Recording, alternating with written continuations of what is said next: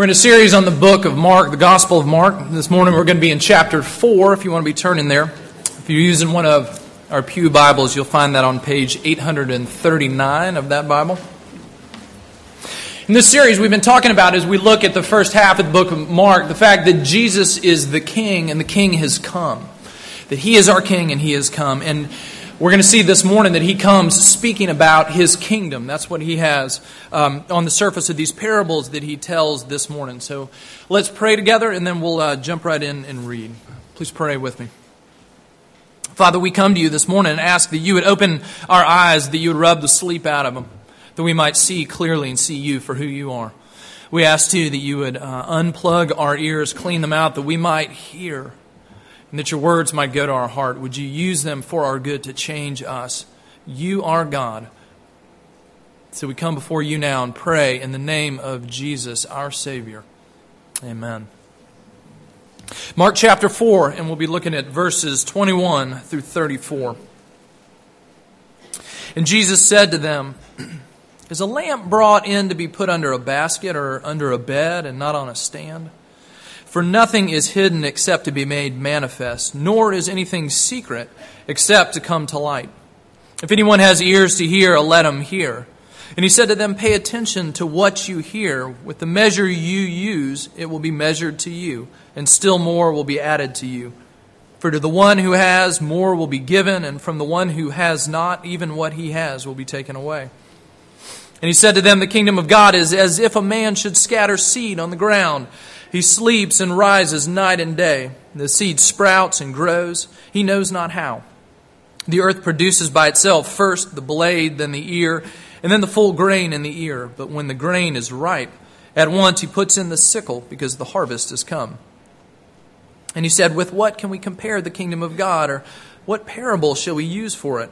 It's like a grain of mustard seed, which, when sown in the ground, is the smallest of all the seeds on earth.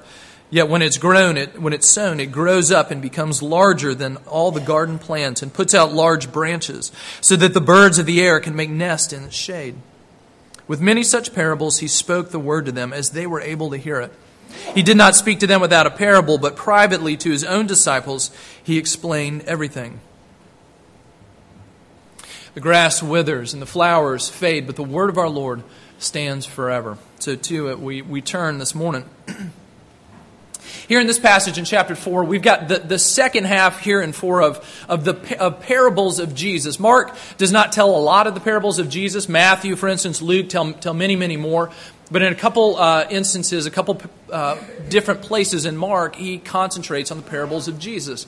And these parables were these stories that Jesus would tell using just really common, everyday kind of imagery to try to express and try to show a deeper spiritual truth that's brought to them by way of these really common illustrations.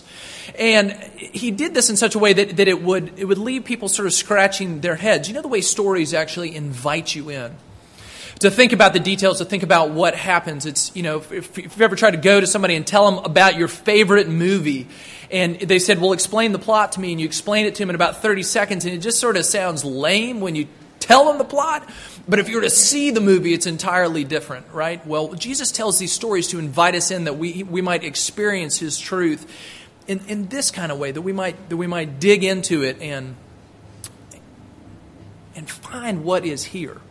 And so we see time and again that when Jesus tells these parables, that some people just walk away essentially scratching their heads, but others come to Jesus that they might hear what it was all about. It actually draws them closer to Jesus. So that's what we're in the middle of. Jesus telling these parables, these stories, and the ones we're looking at this morning, as Mark tells us, are these parables about the kingdom, that Jesus has come to establish a kingdom. He is a king who really does reign. And whereas we may first think of a kingdom as a piece of real estate, the ground which a king commands, a kingdom is really a little bit more abstract than that. It is the realm in which a king's rule is recognized and embraced. And that's the way Jesus uses the term here. When he talks about a kingdom, he doesn't talk about God coming and establishing a certain piece of real estate for his people. He comes and talks about God coming in the person of Jesus and bringing his reign at work in our lives, one that is seen just in glimmer now, but one that will one day be seen in the full light of day. His kingdom is coming, and it comes in the person of Jesus, the King.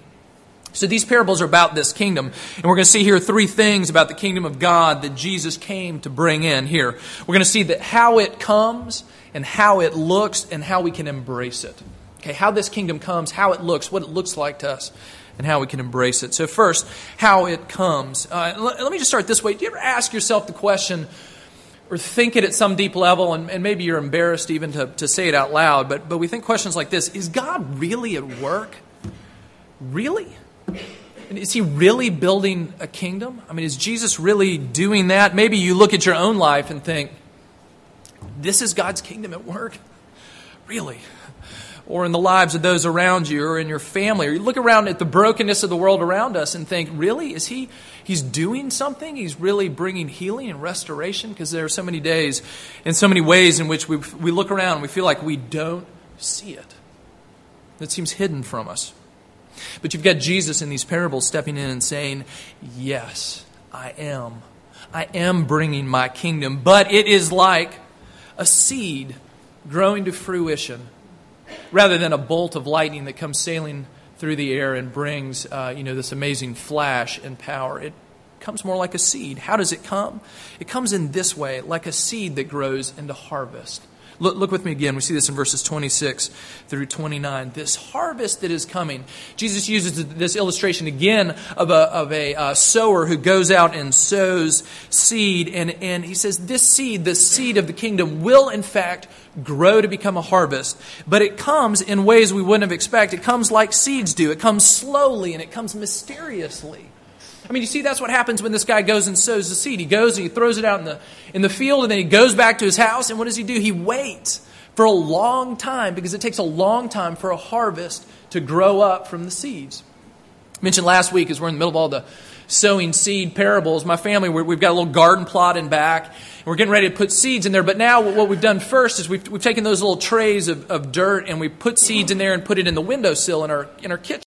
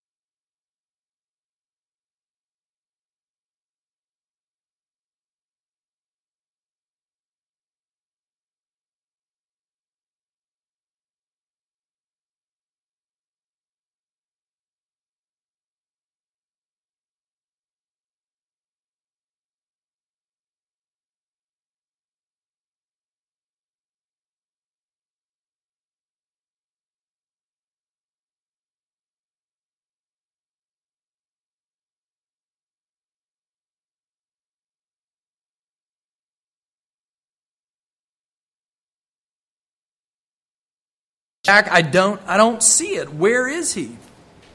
Our fathers have all fallen asleep, died, waiting for this, and still no coming. But Peter goes on and says this, do not overlook this one fact, beloved, that with the Lord 1 day is as 1,000 years, and 1,000 years as 1 day. The Lord is not slow to fulfill his promise, as some count slowness, but he's patient towards you, not wishing that any should perish, but that all should reach repentance. What's he saying? God is deliberately slow as he brings in his kingdom. It comes slowly and mysteriously. I mean, that's that part of the picture too. We see the sower. It says he goes and then he throws the seed out and he goes and sits down at his house and he doesn't, it says right there, he doesn't know how all this works. Somehow God takes a seed and turns it into a harvest and he doesn't know how. He just watches out there and it begins to come out of the earth and blossom and grow.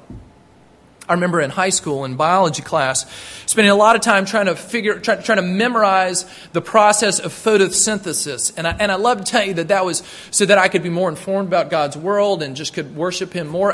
I wanted to pass an exam. And so I needed to know how photosynthesis worked. And some of you could tell us how that works today. But, for a botanist even, do we understand how plants work? I mean, we can break it down and tell you what happens at a cellular level anyway, but at some point don't we step back and go, but we put a seed in the ground, it grows into this plant and gives us a harvest. We can understand something without really understanding it. Or maybe not plants, maybe think about art. Think about a beautiful piece of art. Think about something like Michelangelo's statue of David. I think it's like 10 feet tall, made out of marble. And you could go up to that statue and imagine that, and everybody around you is in awe of this thing of beauty. And you think, come on now. You take a chisel and a hammer, and you just make the right little knocks here and there, and voila, you've got David. I can explain it to you. Of course not. Of course not. You go and see what an amazing thing of beauty that took such time to create. And that is what is happening here, like a seed that grows slowly and mysteriously, that God is at work. I remember as I was getting ready to come to William & Mary's, the RUF, Reformed University Fellowship pastor, a number of years ago, in our training, one of the things that I found really helpful that was said over and over again is that when you go step onto this campus, in this case where there was no RUF before, they said, remember that God is already at work. He's been at work for a long, long time. And he's graciously going to use this as a part of his work, but God gets there first. He is at work, and often in these mysterious ways, under the surface, under the ground, doing things that we can't even see, but that one day is going to come to view, and people will be able to see it and see the beauty of what he is doing. And it's the same for us in our own lives as well. When we tend to think and lose perspective in our own lives, think things like this. Where is God? You say he's at work, but I can't see it. So, neither could the farmer. But he was. He was at work in that field growing things that he couldn't see, and the farmer didn't see it. It was mysterious to him. And in the same way, you can bank on the fact that God is at work in you as well and in your life as well through Christ. Even in those points in which you do not see the fruit of that, the fruit is coming and he is at work under the surface doing good things. Commentator puts it this way. The faith Jesus requires is to sleep and rise in humble confidence that God has invaded this troubled world, not with a crusade, but with a seed that will grow into a fruitful harvest. It says it doesn't come with flash and power. Instead, it comes hidden like this, like a seed, but God is at work. And when you think about the way this seed is presented in this parable, it shows us that God's work, it's not only slow and mysterious, it's inexorable. It cannot be stopped. This is not a farmer's almanac that tells us about the warnings of drought and the need to fertilize our seed. Jesus is boiling this down to a very simple picture. The seed is going to grow, and it is going to come to harvest. And the farmer isn't even responsible for that. It comes, and first it sends forth this little shoot and this sprig, and then it blossoms into this ear, and then it fills with grain, and then it's ready for the harvest. It will be accomplished. And I think part of the reason we are reminded of this is because we need to remember that God is at work and that nothing is going to stop that. And nothing really endangers that. And that is true for us individually, and it's true for us corporately as well. I can remember innumerable conversations that I've had with college students Not to pick on college students, but I'm going to pick on you for a second. Partly because you're at that one of the most crucial times of life where there are so many decisions that lie in front of you. And I've had those conversations with others as well. But you know, when you get to that point where you've got to make a decision, you've got to choose option A or option B. It might be you're getting ready to graduate and you're going to take this job or that job, assuming there's an offer on the table. Or you got to pick a major, and you got to take this major or that major. Or you're thinking about getting married. Do I marry this person or do I not? And you come with all this angst before God, saying, if I choose the wrong thing, then my life will go hurtling over the edge and crash and burn, and I will be destroyed. And I'm only 22, right? Or whatever age. And, you know, there's something right in this, that there is weight to our decisions. We are called as Christians to make faithful decisions in very weighty areas of life. But at the same time, we need to be reminded that God is going to accomplish His purposes. When you face a decision like that, what do? You pray, and you ask for godly advice from other people, and you read the Scripture to see the things that God values. But at the end of the day, you know He's not just going to give you the answer written in the sky. Most likely, He's going to call you to make a wise decision as best you can, trusting that He's at work. He is going to do good. And it came to this first audience in Rome, to these believers in the midst of a government that was hostile to them, that was on the verge of putting Christians to death for their faith. And he comes to these people and he says, God is at work and His kingdom is going to grow. I don't care about Caesar. It will. You can rest in that. And it did. And the gospel continued to grow and bear fruit in communist China for years upon years when nobody could be a Christian in public. And it grew underground. And it's grown in democracies, and it's grown in oppression. And it's going to grow here, regardless of who's in power. And regardless of what policies are enacted. We are reminded as Christians, which is our first and foremost identity, that God is at work and His kingdom is growing, and it will happen. And so we can be a part of that, joyfully knowing that He is at work. And all our labor can find itself first under that reality, that starting it all, underneath it all, upholding it all, is God's work, and not our sweaty, fretful labor on His behalf. He is at work. So that's how it comes. We see here, too, a picture of how it looks. Look with me again in verse 30 to 32. You know, he says, he looks around and he says, okay, what can I compare the kingdom to? Let's take a mustard seed. You know, what can I compare the kingdom to? Let's think of the most beautiful, magnificent thing we can think of. No, let's think of the most insignificant thing we could possibly think of. That for the Jews, what was sort of their paradigmatic smallest seed ever, I think a botanist would say it's not actually the mustard seed, but for them it was a mustard seed. What's the smallest, most insignificant thing? This little grain of mustard seed. But when you go plant that in your garden, it's going to become the biggest plant in the whole garden. I read that a mustard seed grows to be 7 feet tall. Okay, that doesn't sound big to us if you're putting it next to a forest, but remember, the world of this illustration is a garden, and it is enormous compared to everything else growing in the garden. So enormous, in fact, that he says this smallest of seeds grows into this huge plant, and the birds of the air can come and nest in it, that it will give shelter and shade to the world around it. And it's an Old Testament image that comes up several times in the Old Testament of a kingdom that comes and flourishes in power. When God comes to Nebuchadnezzar, the Babylonian king, with this dream, he says, you are like this enormous tree that reaches up to the heights of heaven, and the nations have come to flock in your branches. And then Daniel comes to him and says, this dream is telling you actually that God's coming in judgment, and that tree will be cut down. But there are other places in Scripture where it speaks of God's people this way, as this tree that will grow and spread out its branches to encompass the whole world. It's a picture of power and beauty. And he says that's what happens when this kingdom grows. It starts small and insignificant, but you don't see the end. You don't see it when it is in its full growth, but one day we will. You know, maybe we wouldn't use the illustration from a garden if we were thinking of things in the majesty of the kingdom when it comes in all its fullness. Maybe we think more things like, mountains. I just finished reading a book called Into Thin Air by John Krakauer, and it talks about the 1996 expeditions to the top of Mount Everest, which was one of the deadliest years ever in climbing Mount Everest.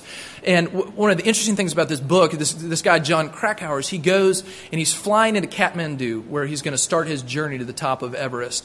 And the clouds break, and he sees the mountain range, and then he sees Everest. He's flying, and he looks out the window, and he realizes the top of the mountain is at eye level with him. It's 29 feet in the air, and he thinks, that mountain is as tall as an airplane flies.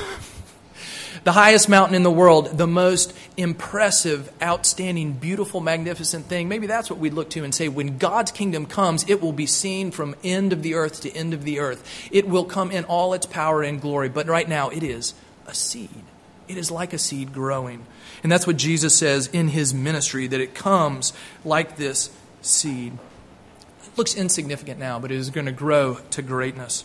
The Bible's filled of examples like this. Think about Abram, later called Abraham. Abram, this guy that's pulled out of this pagan nation, and God comes to him in a dream, and he says, I'm going to take you into another land, and I'm going to make a great nation out of you. So he goes. And for year after year after year, no children out of which this nation is going to come. And his name, Abram, means exalted father. Imagine introducing yourself to people. I am exalted father, and I have no children. And to make matters worse, God, as he reaffirms his promise to Abraham, he changes his name from exalted father to father of multitudes.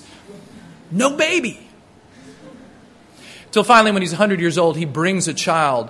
And he begins the work of bringing to fruition this promise where he said, you who have no children, one day you will have children that are more numerous than the stars of the sky and the sand of the seashore. And as we see that promise of Abraham come right directly through the line of Jesus, we see his people and his followers, millions upon millions for thousands of years now, as God's people spreading and giving praise and glory to him. It comes true, but it began like this. That is all what Jesus is saying.